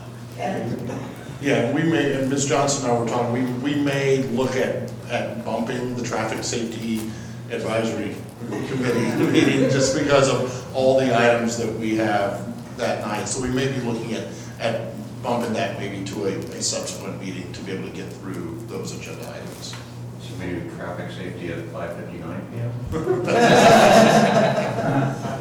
Well, we could poll you and see whether or not you wanted to start at 5:30 for traffic safety. But otherwise, we were just maybe having some conversations at the break about looking at postponing a little bit. So. Great. Thank you, Mr. Estes.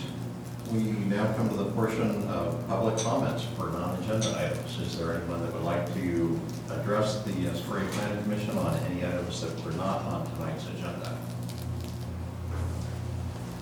Seeing none, we will adjourn at 8:45 p.m.